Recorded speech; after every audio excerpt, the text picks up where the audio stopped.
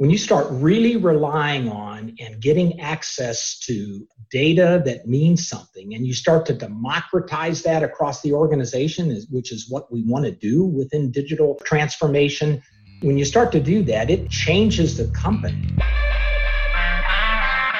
Welcome to Manufacturing Happy Hour, the podcast where we get real about the latest trends and technologies impacting modern manufacturers. Manufacturing Happy Hour. Each week, we interview industry experts that are at the top of their craft and give you the tools, tactics, and strategies you need to take your career and your business to the next level. And now, your host, Chris Lukey. Hey, what's up, folks, and welcome to episode 21 of Manufacturing Happy Hour. Today, we are going to be talking about end-to-end digital transformation. Now, we've talked about digital transformation on the show before.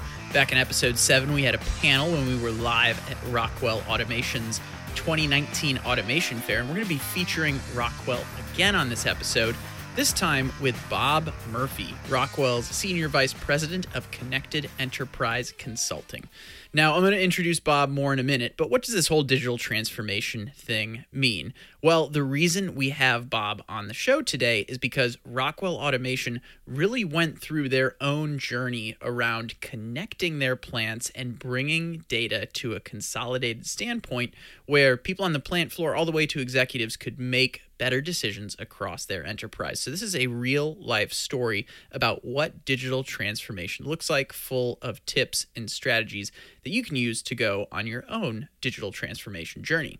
One important thing to mention up front is I was considering doing this as a bonus episode because this was actually recorded during one of our mostly weekly virtual happy hours. If you don't know, here at Manufacturing Happy Hour, in addition to being a podcast and a video series, we also throw weekly virtual happy hours within our industry community that's over 200 people strong, where we discuss a pertinent industry topic or look at a new technology. And by the way, we couple that with discussions, collaboration, and an opportunity to connect with a lot of other industry leaders. Since this episode is being released in July 2020, it's important to mention that, if you're listening to this at a later date, this was when we couldn't really congregate live in groups. So virtual happy hours are a way that we've been using to continue to build connections throughout our industry. But before I go on for too long, what are the 3 things you can expect from today's episode? Well, the first thing we're going to do is we're going to cover how to get started with a digital transformation journey and why to get started. Bob talks about this in the context of Rockwell's own digital transformation journey as he gets into our second point, which is what got Rockwell Automation started when it came to their own manufacturing operation. We talk about acquisitions, integrating facilities across the globe, and how inconsistencies when looking at plant-to-plant operations became more apparent. After talking about Rockwell's digital transformation journey, the third and final thing we'll discuss is where digital transformation is starting to change.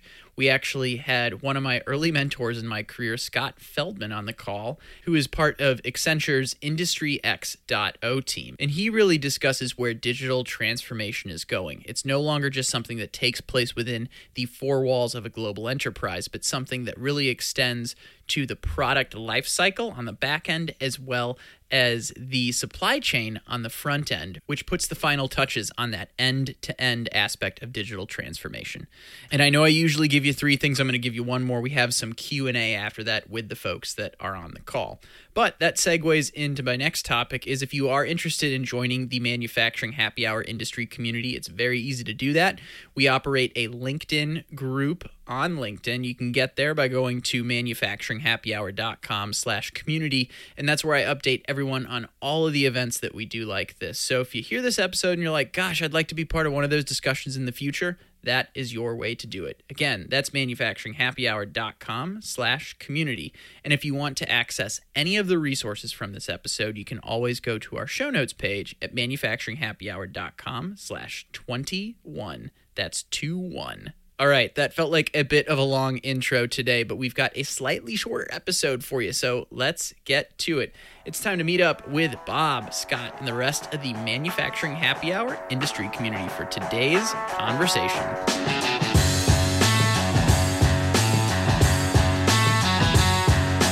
love to introduce our guests for this week. So first, we're joined by Accenture's Industry X.0 team, a group that's combining emerging connected and smart technologies to digitally transform industry end to end. And then I'd like to welcome our featured guest today, who is the Senior Vice President at Rockwell Automation for Connected Enterprise Consulting. After this individual led Rockwell through their own digital transformation journey, he now helps other companies do the same by helping them bring their connected enterprise to life. So let's raise a glass to a true docent of digital transformation, Bob Murphy. Welcome to the show, Bob. Pleasure to be here. Thank you much, Chris, for the intro. And Scott, good to be with you as we try and impart some lessons learned and learn some things ourselves. Absolutely. We're looking forward to hearing from both of you, and I should give Scott Feldman a specific introduction as well. Scott's my counterpart over at Accenture, who's been helping me co-organize this event. So Scott, it's been great having you as a part of the process. As we get rolling, Bob, to kick things off, we always like to set things in kind of a happy hour fashion. So let's say we're at, a trade show happy hour after the show is kind of wrapped up, and someone comes up and asks you, it's like, hey, I know there's value that can be unlocked through digital transformation. I know there's the technology piece to it, but what else do I need to get started? How would you answer that if you're having a conversation with someone at a happy hour? Yeah, I think the first thing that comes to mind for me, Chris, is what's the impetus for embarking on that kind of a journey? There's got to be some compelling reason. Mm-hmm. And in my experience, it's all the better if it's a top-down driven, compelling reason, one that's sponsored by the chiefs of the organization, but also understood and embraced by everybody in the company, and it's based on hopefully a desired different outcome. Whether that has to do with profitability, service, quality, lead time, whatever the case would be. Those are the greatest motivations versus, as you mentioned, technology, obviously a core critical component of any transformation, but it is one enabling component. We talk a lot about the other two that mostly come to mind, and that is there is technology, but then there's processes that have to be understood and in some regards redesigned, if not reconceived or reinvented. And then there's the whole people, the cultural component. If we think that we can just slap some new technology in and rewrite some procedures from a process standpoint, and everybody's going to be hunky-dory with that, we're probably wrong. When you start really relying on and getting access to data that means something, and you start to democratize that across the organization, which is what we want to do within digital transformation, when you start to do that, it changes the company in profound ways. And if we start to have as much respect for what's happening from an overarching process evolution standpoint and what's this doing to the culture, the people, how we get work done, if not even organizational design implications, we'll miss something. It would be my estimation. Great answer. A few things I heard from that, and then I'd love to get into a specific example after this. I heard we briefly mentioned the technology, but you mentioned there has to be that higher arching goal. You emphasize the process, you emphasize the people. And I like how you use some good synonyms to describe transformation, that it is really something that takes a company from a very obvious point A to a very new point B in that process. Yeah. And prior to the role you're in now, where you're helping a lot of organizations with their own digital transformation and connected enterprise journeys, you were playing a pivotal role in Rockwell's own journey as a vice president of operations. And maybe can you put that last answer into the context of what did Rockwell's own journey like? And then what were some of the results that you saw? Sure. And it did, I think it encompassed all of what you just repeated relative to the core ingredients. But I'll start with what really got us on the trek in the first place. And it actually began with nearly a decade ago, for the first time in our company's history, we consolidated all of our global manufacturing operations into one operating unit. We had several different divisions that housed their own manufacturing contingencies. Some of our plants were actually under the auspices directly of businesses through M&A or whatever. And it was a collection of obviously a lot of different operating strategies and a lot of overarching structures that while we got along well together, we certainly didn't work towards great ends to make sure we did everything the same way. So, suddenly you slam all of that together into one group and a lot of things became apparent, right?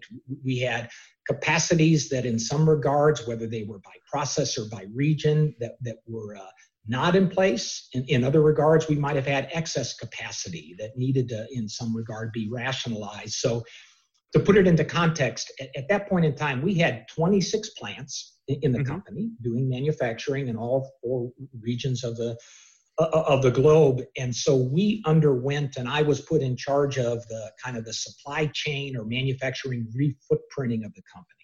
This was to rationalize where do we need to be and what do we need to be doing where we need to be. So to kind of fast forward to the end in mind of that, we went from, in about a 2.5-3 year period, we went from 26 plants to 18 plants. And of those 18, 6 were built in that period completely from the ground up, greenfield. So, you just do that math of the before and after, and it was just massive change. So we're not just talking about, maneuvering around the supply chain. What quickly became apparent for us is the differences that existed between all of our various, legacy systems, whether those were 12 different ERPs that we were contending with, 1,000+ applications on the shop floor that we were, suddenly got aggregated together.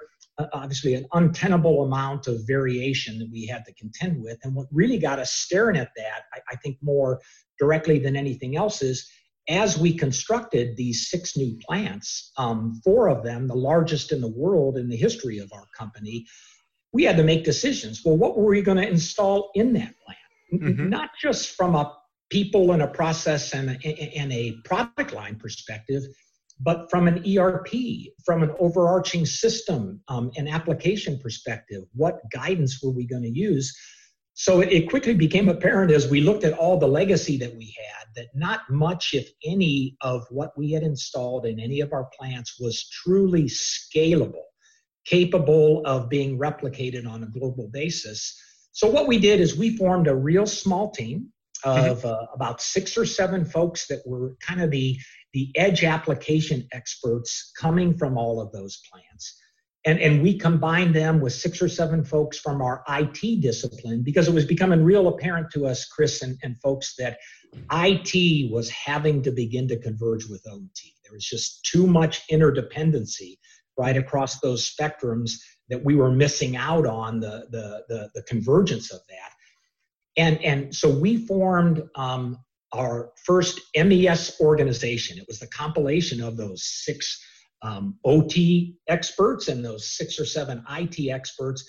And their charter was to architect what would that infrastructural requirement be to install in our new plants such that it would equally be capable of then modernizing and retrofitting our existing legacy plants in something that could be far more standard and uniform. So that began our journey into literally an MES converger of IT and OT. At that point in time, we had just acquired as a company FactoryTalk Production Center, and it became the basis of that foundation.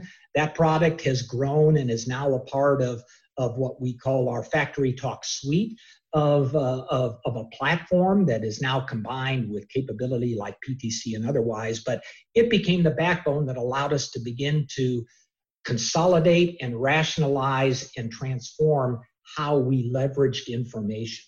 And so we began to be about the integrity of that data, be about the visibility of that data across the entire globe. People that weren't used to seeing each other's score, each other's performance, suddenly it was available to everybody. So that kind of gets back into the What about people? What about process, right? How are they going to cope with this transparency and this visibility?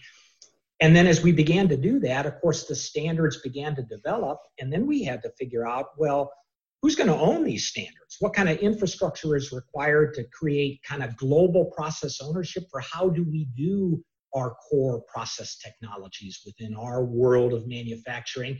So that got into organizational design and governance of those processes. So again, I think that just kind of supports the early conversation around, yes, there was a lot of technology we were dealing with, but man, there was a ton of process innovation and declaration. There was a whole bunch of people and cultural and role and responsibility evolution and guidance that had to be created. But the outcome of all of that is that we did create a standard of how we manage and connect our plants to each other and to our businesses and to our customers.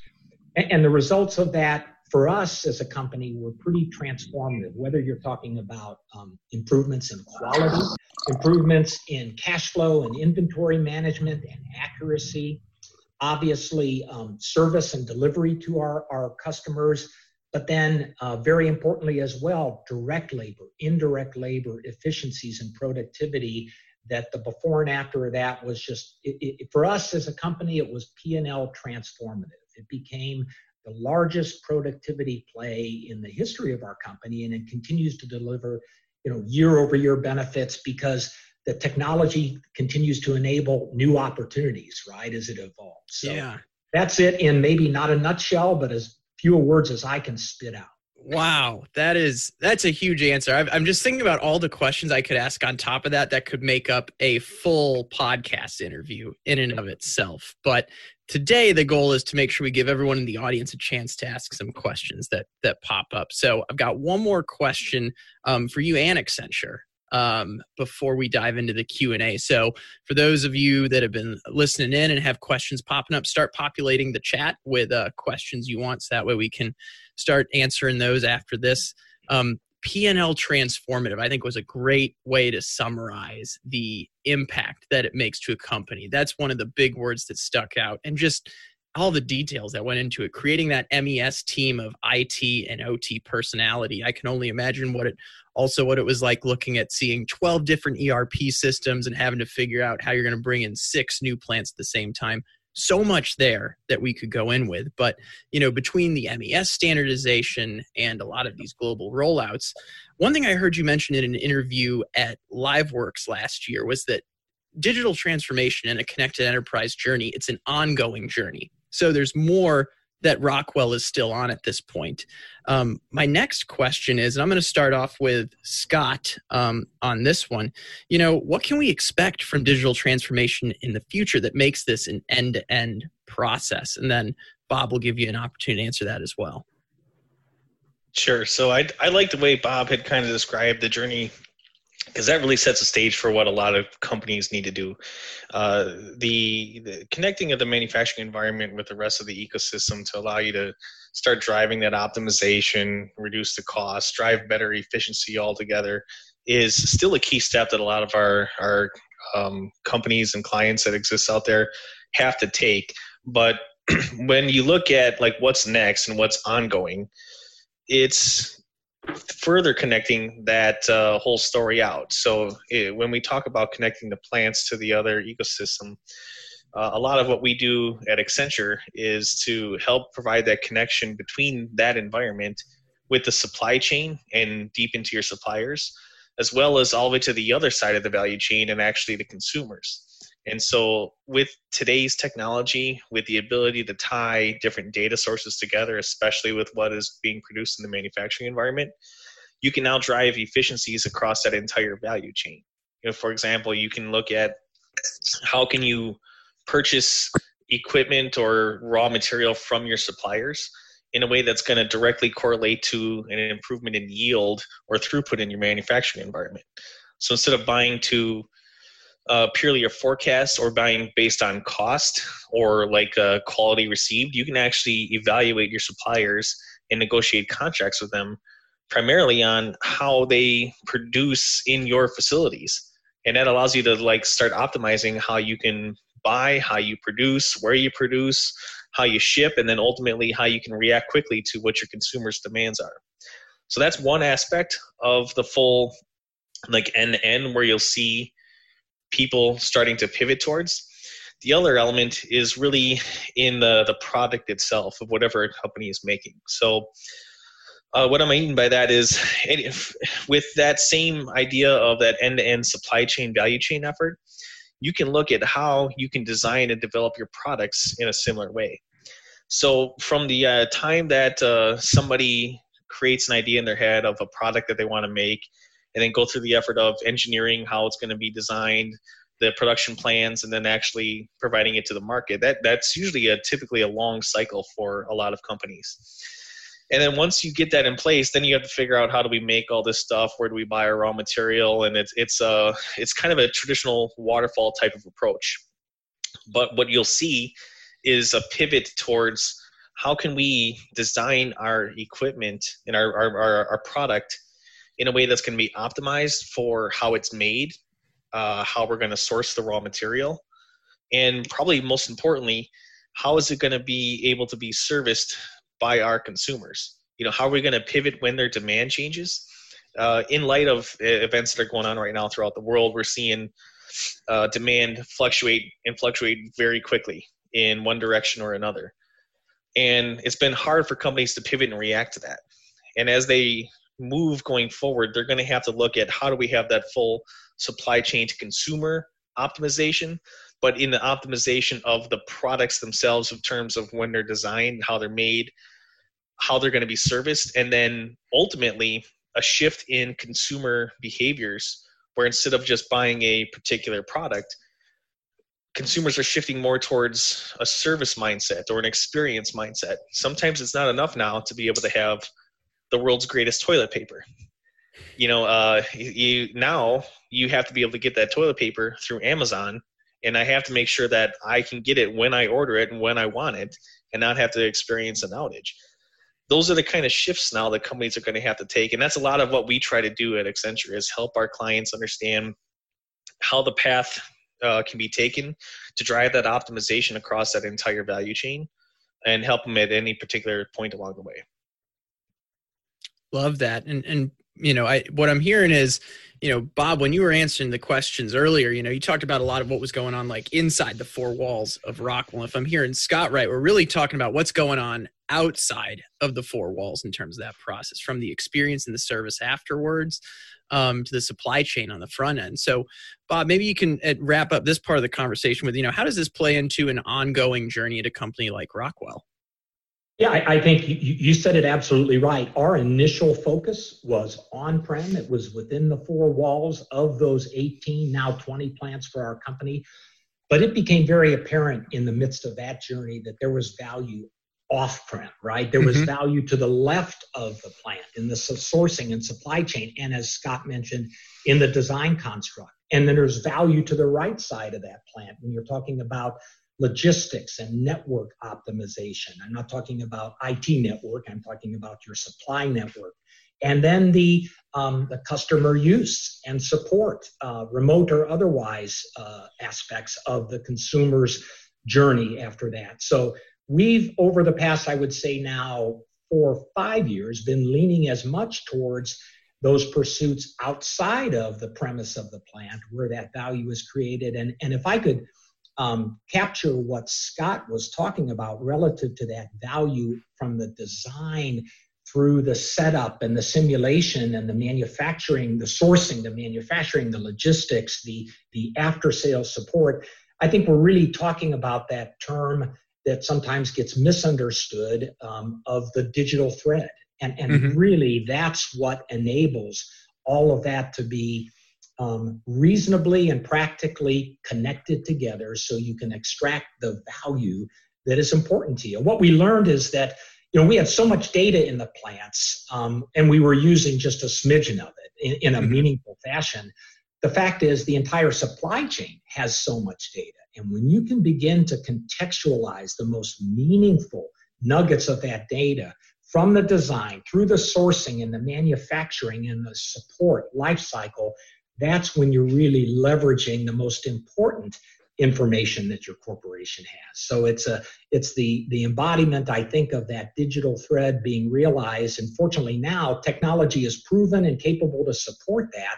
It's a matter of how do you, in the right stage and fashion, deploy those technologies to where they begin to enable the productivity that fuels new engagements to explore for the company. Excellent. I love that you took us through the story of what occurred at Rockwell, where it can go for companies in the long run, bringing up the term digital thread. I think that's still a new way of thinking about a product in terms of its life cycle from start to finish. Excellent examples. We also have some great questions coming in. So I'm going to switch things up to the Q&A section now. I think we'll have time to get through at least 2 of these before we go into our breakout rooms. One of the first ones that jumps out is from Tim Shope. He mentions that, Bob, you'd said is primarily a top-down driven opportunity in terms of when digital transformation starts. But how does a local plant or resource get a great digital idea? How do they get that idea traction to the chiefs of the organization? Oh yeah, I mean that is a superb question, because if we think that these advancements can be governed by some central brain, and there's no more any ideation, there's no more any input coming from the feet on the street, which are the manufacturing plants in the context that we're talking about, then what was started is soon going to fizzle out. So I think we tried to begin with that end in mind, that we had to have some central capability that was having process ownership globally for trying to drive the best standards and the best solutions for the corporation. But we had to create a living ecosystem of inputs and ideas coming from the plants as to how do we evolve the next generation of capability. So the means by which we've done that is actually very simple.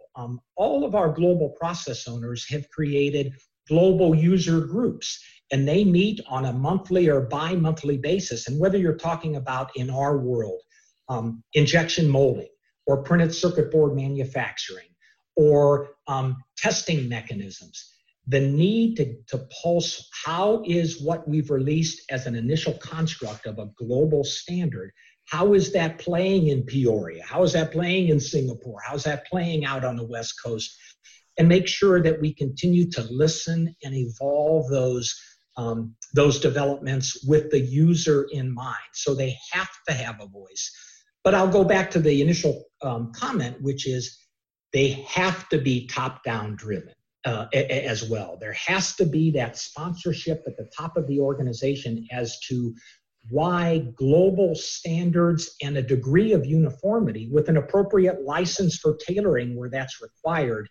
There has to be some sense of governance around that. Or I could assure you, in the last 10 years, Rockwell would have probably devolved again into islands of solutions, right, that could not be leveraged and taken advantage of. So you got to find a way to blend that together. The question is so great, and the answer is not all that difficult. You just have to provide a voice for the users to begin to speak to those that own the process globally and help advise them onto what the next best developments and ideations need to be about. And it's not all that tough to do. You got to have good ears, though. Yeah, to add on to that, Bob, we see a lot of the same thing in that companies too often will get caught in proof of concept, where they are trying to prove that the technology works. And that's not a scalable approach, because what may work in your plant is not going to work anywhere else. It's more of a focus on proof of value. What can be replicated and what's going to be something that would be universal for other teams. And a lot of what we see too that is successful is when clients put together almost an innovation team, that network, whether it's existing at a plant or multiple plants, or a combination of people that represent different production environments and even businesses, sales, legal, etc., to help innovate how are we going to create something new. And that can be almost a bottom-up approach. But again, yeah, it doesn't go anywhere unless you have that executive sponsorship. That's right. So in one of our next questions coming in, and I'm going to preface this with, we have a lot of systems integrators and equipment manufacturers that attend these calls. This is coming from one of our equipment manufacturer partners. Carl is asking, How big of an investment is it for an organization to implement something like this? And maybe more importantly, how are the benefits quantified? Well, I'll speak to it from the standpoint of a Rockwell perspective, and then many of the clients that we entertain, along with our alliance partner Accenture now, in terms of those journeys and those pursuits. The investments can range from several $100,000 to as much as, if you're talking about an end-to-end enterprise transformation of major processes, up to literally $30-40 million. So how did the price tag suddenly get to $30 or $40 million? Well, remember, we're talking about managing information in a far more meaningful way. And that begins with data. It begins with networks. It begins with the solvency and security of all of that. So the initial foundation for a total transformation might be the need to evaluate the current installed base of a network topology. And if that's found to be wanting, they may have to invest, a company might have to invest several $1 million, up to 10 or 12, to get their network topology ready and capable of serving up the right information at the right time in the right fashion. So you can see how this can begin to compound, but that can be just tens or a few $100,000 for a smaller instance. But I'll go back to, in part, what Scott was just alluding to. The proof of value is what matters. Every single step you take has to be validated in the return on that investment. And I know Accenture and our combined opinion is you do that in an incremental, scaled fashion. Neither of us, and most that work around this type of competency and inference, are big on the Big Bang theory, right? You take steps that prove the value of a given capability from a digitally enabled footprint. You see what that's doing from your cost of quality, from your cost of service, from your working capital, and you take those gains and you reinvest that in the next stages. But most importantly, Scott alluded to this, it can't stay in a pilot or a localized construct. And it also can't be eked out to perfection, because both of those are going to yield far less than what any of our corporations are entitled to.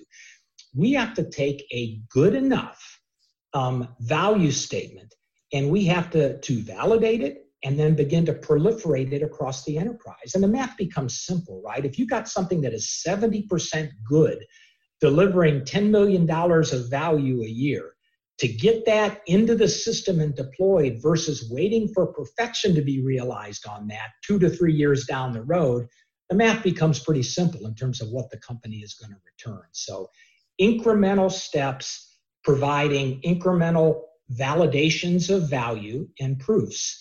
And then that becomes entirely self-funding from where you go and where you grow next across the enterprise. That's been our experience. It was within our company and with the companies that we're working with from their transformational journeys. Scott, anything to add? I don't think I could say much better, Bob. I think nobody likes to spend $40 million, but I think I don't think people do. I think that the approach is a lot of what you outlined, that when you have defined the business case that can be replicated and scaled, even if it's not perfect, you allow yourselves to get that money, that extra value now, or at least in the near term, which allows you then to basically fund the next initiative and then the next initiative. And so when you look at it from an agile, repeatable fashion, you can innovate. And then once that starts to show value and you're able to scale it out and realize the economy of the scale of that value, your next initiative that should be a springboard right off of that is almost self-funded. So you are, in reality, if you do it right, you're spending that $300,000 instead of the $40 million, at least up front. That's right. One last question before we jump into breakout rooms. And I apologize, we're not going to get to every question today, but I will give you guys an opportunity to connect and keep the conversation going afterwards. Last question. This really gets to the people standpoint. And since just to keep on time, if Bob and Scott, if you can give your best 1 minute answer to this one, this hits on the people aspect of this. What stands out as a key attribute of overcoming fear of change and uncertainty of starting this transformational journey? That comes from Dan McCarthy. Scott, why don't you start off and I'll chime in. So I think the big thing to make sure that people understand is that it's almost not of a choice. You can pivot and pivot wisely to go after these transformation efforts, or you can sit back and allow your competition to do that and get a major competitive advantage on you. Because when you're talking about these massive changes, they can be millions to billions of dollars in savings. And that is not going to be a position you want to be in when your competitors do it. But to get over the human element of it and to do it in a practical way, a lot of what we do is think big in terms of what you want to do, but start small. And when you start small, you do so in a way that's going to be scaling, and you focus on scaling fast. So I think that's kind of the buzz phrase that I would say is think big, start small, scale fast. You know what I'd add to that, Scott, and that was phenomenal, is that so much of the hesitancy of people embracing this change is the age-old NIH, not invented here, right? There are some central resources somewhere that are helping to architect a new way forward with technology, with process, with structure. And the hesitancy is only natural for all of us, right? We're comfortable in our setting. And as soon as we can expedite the truth that we're not here to take over and usurp your innovation and your ideas, we're here to add value. And when they can begin to see that as we democratize data and standardize systems, that they are the benefactor of that we show and validate the proof points of incremental quality performance and delivery performance and operational productivity performance. The greatest naysayer about why I shouldn't go there has to ante up and listen and take stock of what's changing. So there have to be proof points. We have to embrace that it's difficult for people to suddenly change using one system to another. But as we show the value incrementally, at some point, they're going to willingly catch on, and the pull becomes far greater than the push. That's been our evidence of it, but you have to prove the value in no uncertain terms. So the onus is on that burden of proof from that return on investment, as we've talked about a few times. Love that. Scott, Bob, thanks so much for leading us in this fireside chat portion of the conversation. I'm going to set us into breakout rooms at this point for about 12 minutes.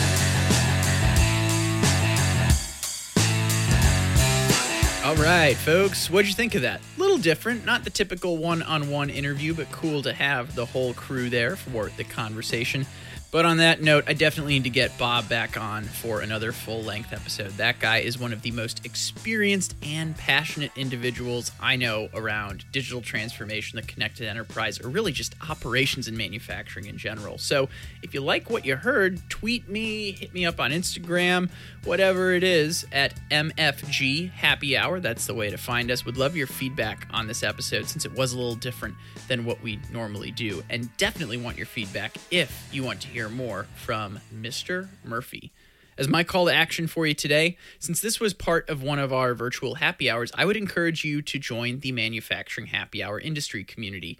This is a great group for connecting with other forward-thinking individuals in the industry, attending events like these, and having conversations like this on a regular basis. All event invitations are posted to our group on LinkedIn, which you can get to by going to manufacturinghappyhour.com/community. Hope to see you there. Whether you're just joining the Manufacturing Happy Hour crew or you've been listening for a while, if you like the show, I'd encourage you to leave a 5-star rating and review for the podcast over at Apple Podcasts, otherwise known as iTunes.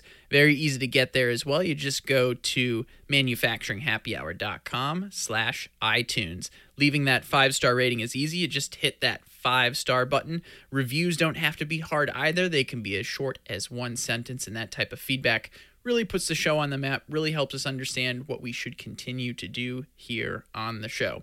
So, hope to see you there. And finally, if you want to access any of the resources mentioned in today's episode, you can do that by going to manufacturinghappyhour.com/21 for the show notes to today's show. And with that, we'll be getting back to our traditional one-on-one interviews next week. So in the meantime, stay innovative, stay thirsty, and we'll catch you back here on Manufacturing Happy Hour real soon. Cheers.